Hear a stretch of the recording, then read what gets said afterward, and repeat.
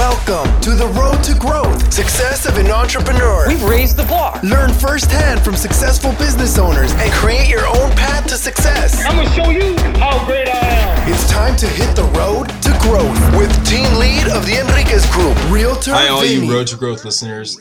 Today, I'm lucky enough to have Michelle Seiler Tucker. She is the founder and CEO of Seiler Tucker Incorporated. Thank you for being on the show, Michelle. Thank you for having me, Vinny. It's a pleasure to be here in San Diego. I wish I was on the beach with you. Yeah, we were talking. So you were talking about how your daughter lives out this way, right? And you have a lot of family from California because you were born here, right? No, my daughter doesn't live here. My daughter lives with me. She's 10 years old. Oh, but sorry, her nanny, okay. used to live in New Orleans and went back to San Diego. So her nanny lives in San Diego. But yes, I was born in Long Beach, California. So I do have relatives. Well, and we were talking about how you're hearing a lot of people transitioning from out of California to New Orleans, or at least outside of California. What brought you from Long Beach to Yeah, so that's a funny story. My father is from a family of 12 siblings, and he basically had enough because apparently they were fighting all the time. And he just told us kids, me and my three older brothers, I'm the youngest, the only girl. And he said, hey, we're moving. We're moving to Texas. So he packed us up, and like in the middle of the night, I remember riding with my older brother, Robert, and drove all the way to Austin, Texas, because he wanted to get away from his siblings. And so we lived in Austin, Texas, and then several of his siblings followed him to Texas. And that's a funny story, but that's how we ended up in Texas. He had a business that he owned in California. You know, he had a business he owned, but he just was ready to get out and leave the family behind. How old are you said?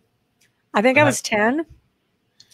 So how does that play on a 10-year-old to move everything you knew in the middle of the night? Yeah, I think it's much easier on a 10-year-old than it would be on like a 16-year-old, right? Yeah. Because, when you start getting into junior high and high school, you develop these real friendships and you don't want to leave. For me, it was okay. I had my brothers, it was okay. It didn't really bother me. I was always a flexible child anyway, that, I always loved meeting strangers. I was not your typical girl that would play with toys and dolls. I was always walking around with a notebook and a pen, and I would walk up to strangers and ask them a bunch of questions. So I was always, the type of person that was a people person that could walk up to anybody and strike a conversation with anyone.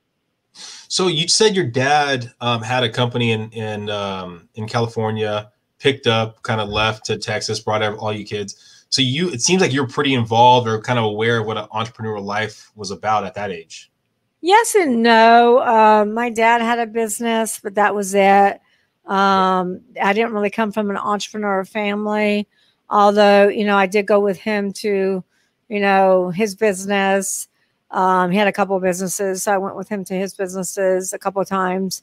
So I had a little bit of exposure to it. I knew that I didn't want to, work for anybody because I don't like anyone telling me what to do.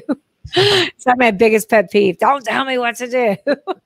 So I knew that I was always going to probably be my own boss. And I've, owned many different companies in different industries, and I still own different companies in different industries. But then I did kind of get sucked up in corporate America, where I went to work for a Fortune 500 company because they recruited me, a small little company called Xerox. So I went to work for them, and I was only there for a year because I missed entrepreneurship so much.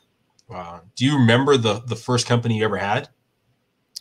Yes, I do. I don't remember exactly how old I was. It was a wedding publication.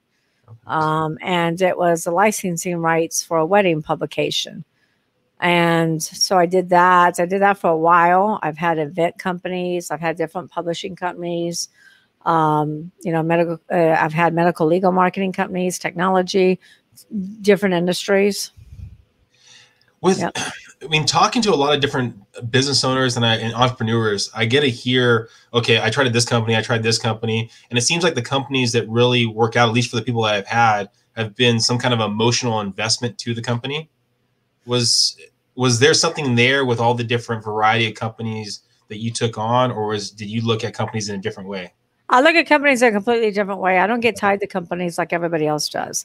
I look at companies as a vehicle, as an asset. You build your asset, you sell it. You build your asset, you sell it. I don't get emotionally involved with companies.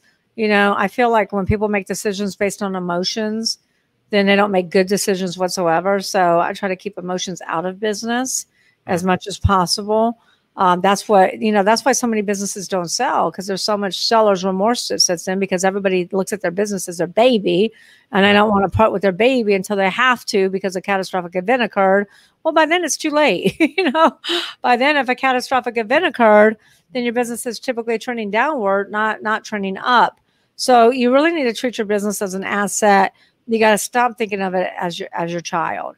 And so I've never been emotionally tied to any of my businesses. If I am going to be emotionally tied to any of them, I would say maybe my M&A firm, because that's where all my blood, sweat, and tears are, because it's such a difficult industry.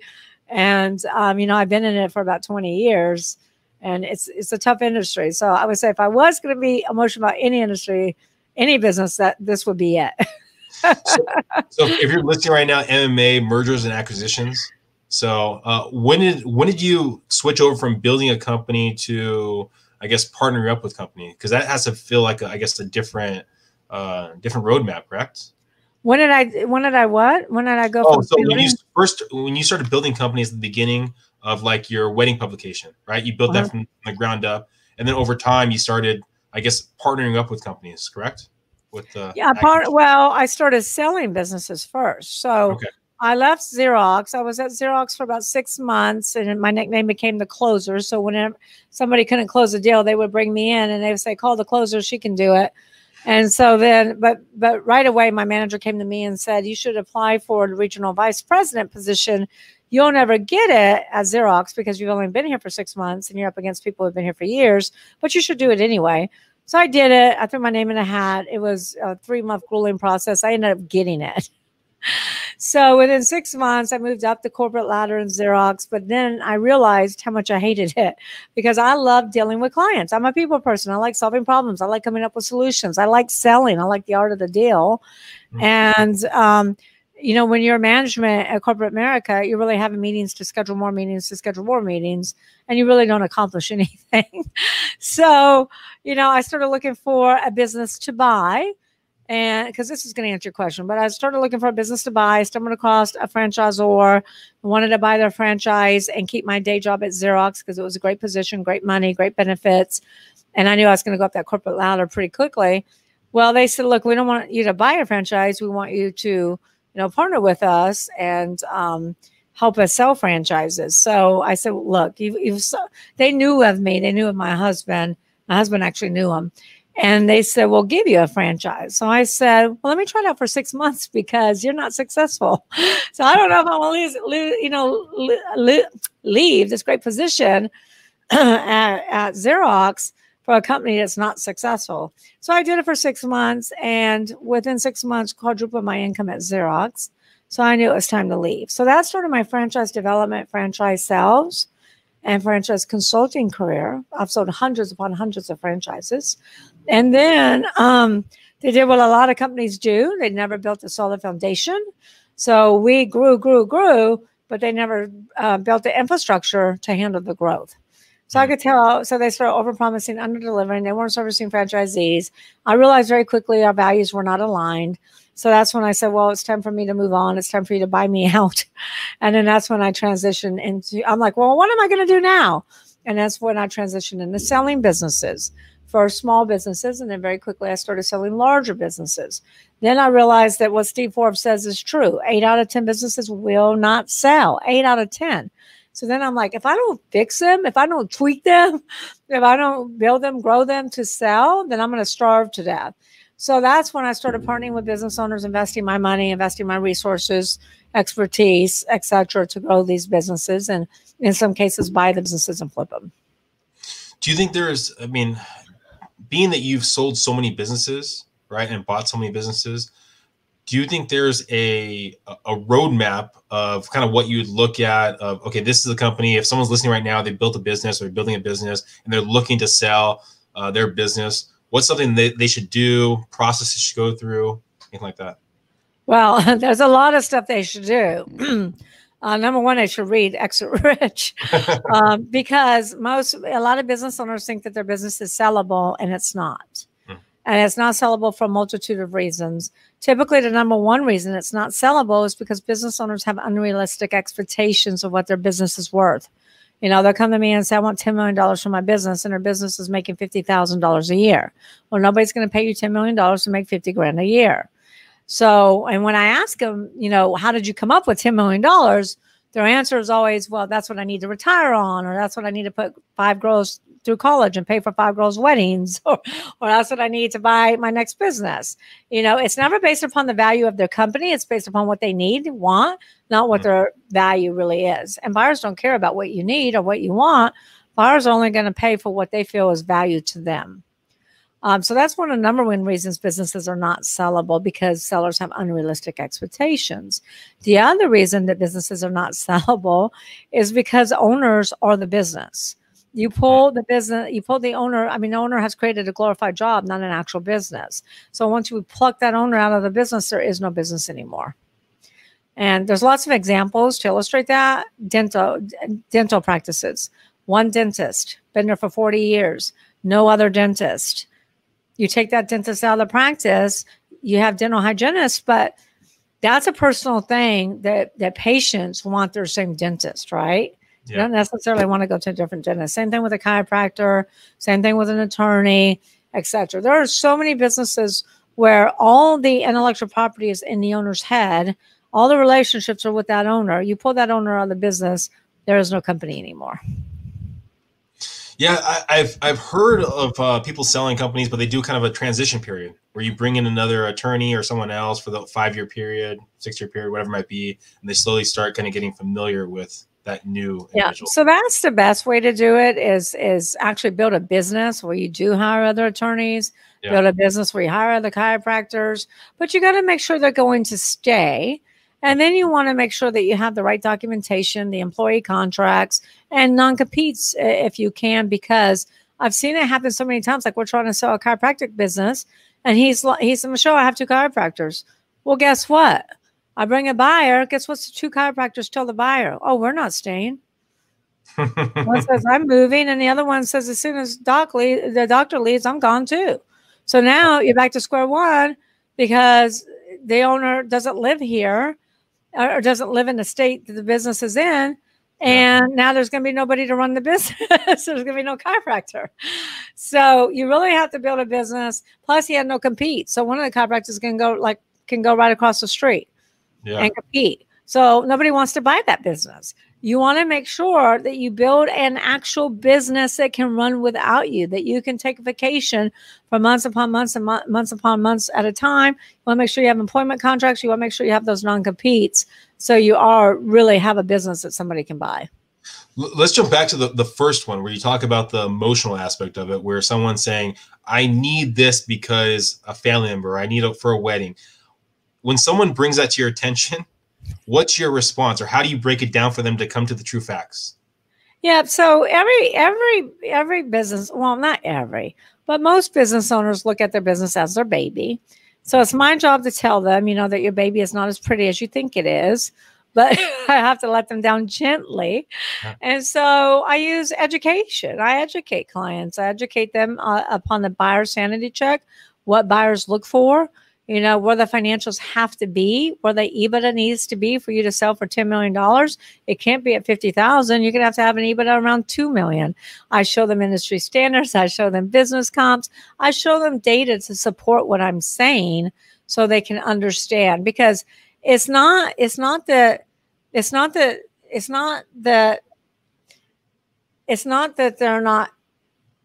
they're stupid or anything. I just think they're uneducated, that they don't understand. And then, what I do too that really helps Vinny is I'll say, listen, if the roles were reversed and you were looking to buy this business, would you pay $10 million for it? And when they start to put it on the buyer's hat and step into the buyer's shoes, they're like, no, I would never pay $10 million for this. So they're so focused on what they want and what they feel like they need in order to sell their business and enter into the next phase of their life that they don't really think about it from the buyer's perspective. But when I do that with them, now they get it and they understand it. How many of your conversations, what percentage of people that you have conversations with about selling their business, is it actually after you have a heart-to-heart with them or lay the true facts to them, do they actually go forward with the sale? Yeah, so that's a great question. And I would tell you most advisors probably have a 40% success rate, which is really low, right? And sellers who try to sell their own business on their own is about a 40% success rate as well. We have a much higher success rate because we go through these exercises ahead of time.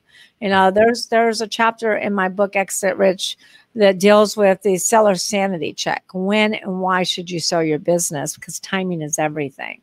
So because we do all the work up front, very few of them fail to close. I did have a manufacturing business. It was husband and wife. And they turned down 3 letter of intents, 3 LOIs that I bought them. And they were all great LOIs. They all met the price. They all met the terms, but they kept turning them down. So finally I said, listen, this is it. I'm taking the business off the market. You have to figure out what you want to do next because you keep sabotaging everything. You keep turning down great offers. So I'm not going to keep spending more money marketing your business when you're not going to accept anything. I said, take a few weeks, figure out what you and your wife want to do, and come back to me. And they did that. So I would say about 3-4 weeks later, they came back to me and said, you know what? We figured it out. We know what we want to do now with the proceeds of the sale. And they said, we've always been passionate about bed and breakfasts. So we're going to take that money and either buy one or start one. And I said, perfect. Now we have a plan. We have a beginning plan because you really cannot exit a business until you figure out what your beginning strategy is. So the next offer I bought them, they accepted, they closed, and now they're in a bed and breakfast and they're happy. And that's what happens, Vinny, is that business owners get so busy. Like we all have things that we're passionate about, right? When we were young, we all had things that we were excited about, that we were passionate about. But then business owners get really busy running their business, tending to their family, dealing with the everyday stress, that we forget what we were once passionate about, what excites us, right? And so that's what I really try to do with owners is try to figure out what that is. Well, going back to exciting stuff, right? You talked about how sales was exciting for you. Yeah. Right? Do you still feel that rush that you felt when you first started in sales now when you're dealing with basically clients today? I do. I absolutely do. And I feel it even more because what I'm selling now is not just only a bigger ticket, which means higher commissions, but it's also, most importantly, more fulfilling because I'm helping business owners achieve their goal.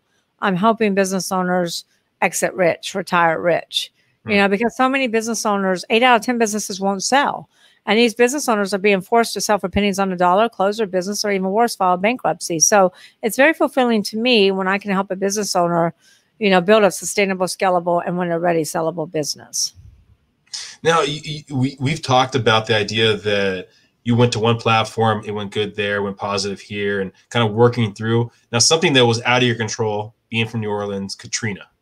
Mm-hmm. How was that? Because it's not really something that you did, but it was an outside source that you're kind of that's affecting your business. Yes. And there's all kinds of catastrophic events that occurred that's outside, external. I call them external catastrophic events. COVID is one of them. There's all kinds of external events that can cause business owners, a lot of heartache, can cause them to literally go out of business. In August 2005, this little teeny tiny storm called Katrina hit, which really devastated New Orleans. And it wasn't so much the hurricane itself as it was that the levees broke. And so New Orleans is already, so many feet below sea level because we're in a fishbowl. And practically 95% of my businesses literally went underwater. And most of my business was in Louisiana at the time, most of it in New Orleans. And so, I really didn't have any inventory to sell. Plus, my clients were devastated, because they were out of business. And so that taught me a lot of lessons. It taught me to diversify.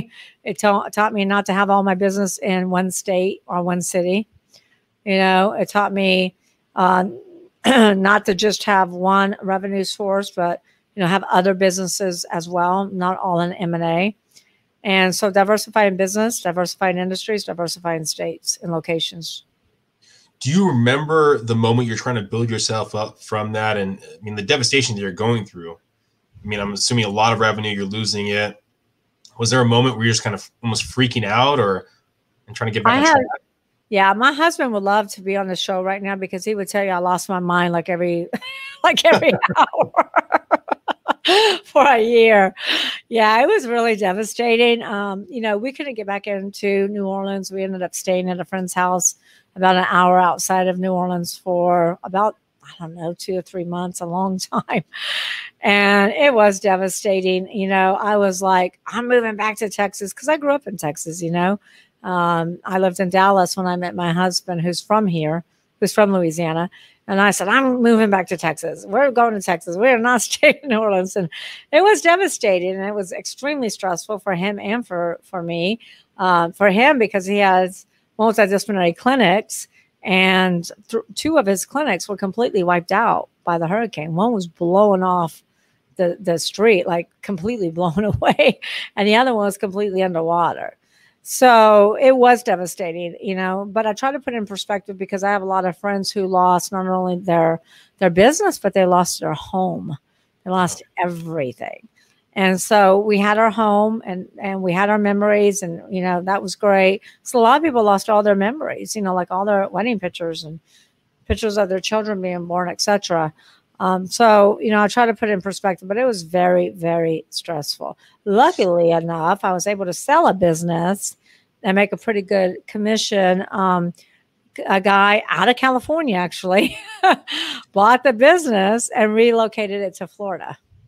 Oh, nice. That year. So that was good. But it was very stressful times for everybody in Louisiana. So you're talking about that your husband would say that every hour, throughout the year you were freaking out. What was bringing you back to kind of some level of normalcy? Was it the idea of putting it in perspective, or was there something else that you kind of went through to bring you back? He might say every second, I don't know, but he was freaking out too, but I think what, put it back in perspective for me is, number one, I'm not a quitter. I'm extremely resilient. I'm persistent. I'm not going to quit or stay down for long. And, I think what really brought me back was seeing, what my clients were going through and how devastating it was for them, and really trying to help them and focus on them. And I did also own another company at the time.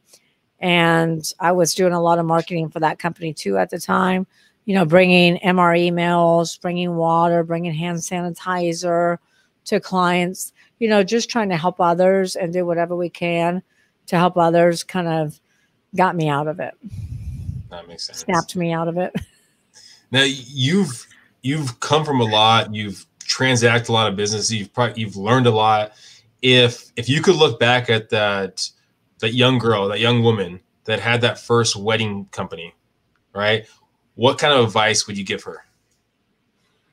I think I did really well with that company, but the advice that I always would give my younger self, because I get asked this question, but the advice I always would give my younger self is, really align yourself with mentors early on. Align yourself with experts early on. Don't ask people who have never done anything of significance for their advice, because so many people go out to people who have never really built a successful business and ask them for their advice. So I would say align myself with mentors early on, because I really never did that until 2011, 2012. I would also say, make sure you always think long-term. No matter whatever you're doing, Because a lot of people are like, want to go out, want to do this, want to hang out, but none of that really contributes to your long-term goals. Am I making sense? No. So, yeah. So really, before you say yes to things, and I'm all about saying yes, but make sure it's the right yes, and make sure that it's aligns with your values, and make sure that it's going to affect you in a positive way long term and get you to where you want to be. And you brought up the idea of mentors, and something that I love talking about with people, the simple fact that there's so many quote unquote mentors out there, like you said, fake mentors, real mentors, and like that. How do you find the right mentor for you? Yeah, so that's probably the tough part. It's kind of like finding the right marketing company. I've been through so many marketing companies that, I'm going to do this, I'm going to do that, and they just fall very short. I think to find the right mentor, you really need to know, okay, well, what have you done? And what are you trying to accomplish? So if somebody is trying to grow their business, then you don't want to go to a consultant that's never really grown a business before. Am I making sense? Yeah, definitely. You want to go to somebody who's really grown a multi-million-dollar, multi-billion-dollar business. If it's in technology, get a mentor in technology. Try to find a mentor in your specific industry, but most importantly, somebody who's built what you're trying to build. Not just get somebody who's on stage speaking all the time, because just because they're on stage speaking doesn't mean that they're the real thing, doesn't mean that they've done it and they're successful. They're just on stage speaking. Yeah, exactly. And I've hired some of those people, and they don't, some of them haven't delivered. Some have, some haven't. You got to do your due diligence. Always go Google. I hired a marketing company not too long ago that didn't do anything they said they were going to do. And then I went and Googled them. I Googled them after the fact. And then I found out all this stuff, and I'm like, why didn't I do that beforehand? I know better. A lot of times we get so interested in making a decision and moving forward that we don't really do our due diligence before we hire somebody or align ourselves with someone. Did you look to hire that company for a sales position because they were able to sell you without looking on Google for you? Did I hire them for what? A sales position. When someone's able to sell you without you actually doing the research, something that you always do, they might have been a good salesperson. Yeah, exactly. Well, they were a good salesperson, and they had. Yeah, I'm not going to say anything else because I don't want to say anything negative about them. But yeah, they were definitely a good salesperson. But just do your due diligence, and you know what? Ask for testimonials. Ask for people that you can actually talk to, and take the time. Don't make the decision too quickly. So you've written a book, Exit Rich. You've been on stage. You've done speaking engagements. The list is long of all the people that have given their thumbs up about your book, about your speaking engagements. You've shared the stage with so many people. In 5 years from now, right? If we're talking in 5 years, what's next? Where are you going to be? What's next? Where am I going to be? Well, I'm not going to be. I'm not going to sell my business yet. I would say, I love that. I'm going to have a couple of New York Times bestsellers under my belt. I am obviously going to continue to help business owners. I am going to grow my brand, Sattler Tucker, my M&A firm, and in other cities and states. And so therefore we can, help more people, help more business owners to build their business and to sell their business. And if a business owner is listening right now and they're looking to sell their business, what's the best way of reaching your company, reaching yourself? What's the best way of reaching out? Well, I would encourage everyone to go to exitrichbook.com. And I just want to really, point out to the fact that exitrichbook.com is not just about selling a business. Because everybody that wants to sell a business, not everybody, but 80% of them are not going to be able to sell. So Exit Rich is all about building a sustainable, scalable business that works for you rather than you working for it, so that when you are ready, you don't become a statistic and you have a sellable asset so you can exit rich and not exit poor. So I would encourage everybody to go read Exit Rich. And can I put the plug in where they can buy the book? Please. Yeah. So they can go. So everybody, you can buy it on Amazon, Or you can go buy it at exitrichbook.com, and it's for $24.79, which includes shipping, which is less expensive than Amazon right now because we're in pre-sales. And so the minute that you buy the book from exitrichbook.com, we will email you the digital copy so you don't have to wait for the book for the launch date. Plus, we will send the hardcover to your doorstep. Plus, we will give you a lifetime membership to Exit Rich Book Club, where we have video training content of me, going through deep dive strategies of what you need to do to build your business to run on what we call all 6 Ps that we talk about in Exit Rich. Plus, we have documents, lots and lots of documents. So a lot of clients will ask me, Michelle, what does an employee handbook look like? What's a non-compete look like? What's an organizational chart look like?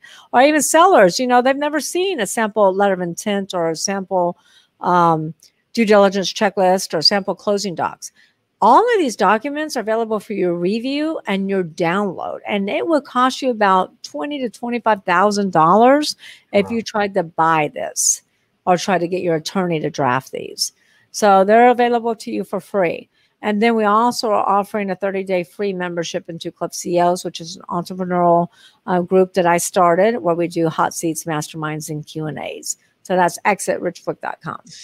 So if you're listening, you're not getting a book. You're basically getting a lifestyle. Basically everything you could want in that $24.95.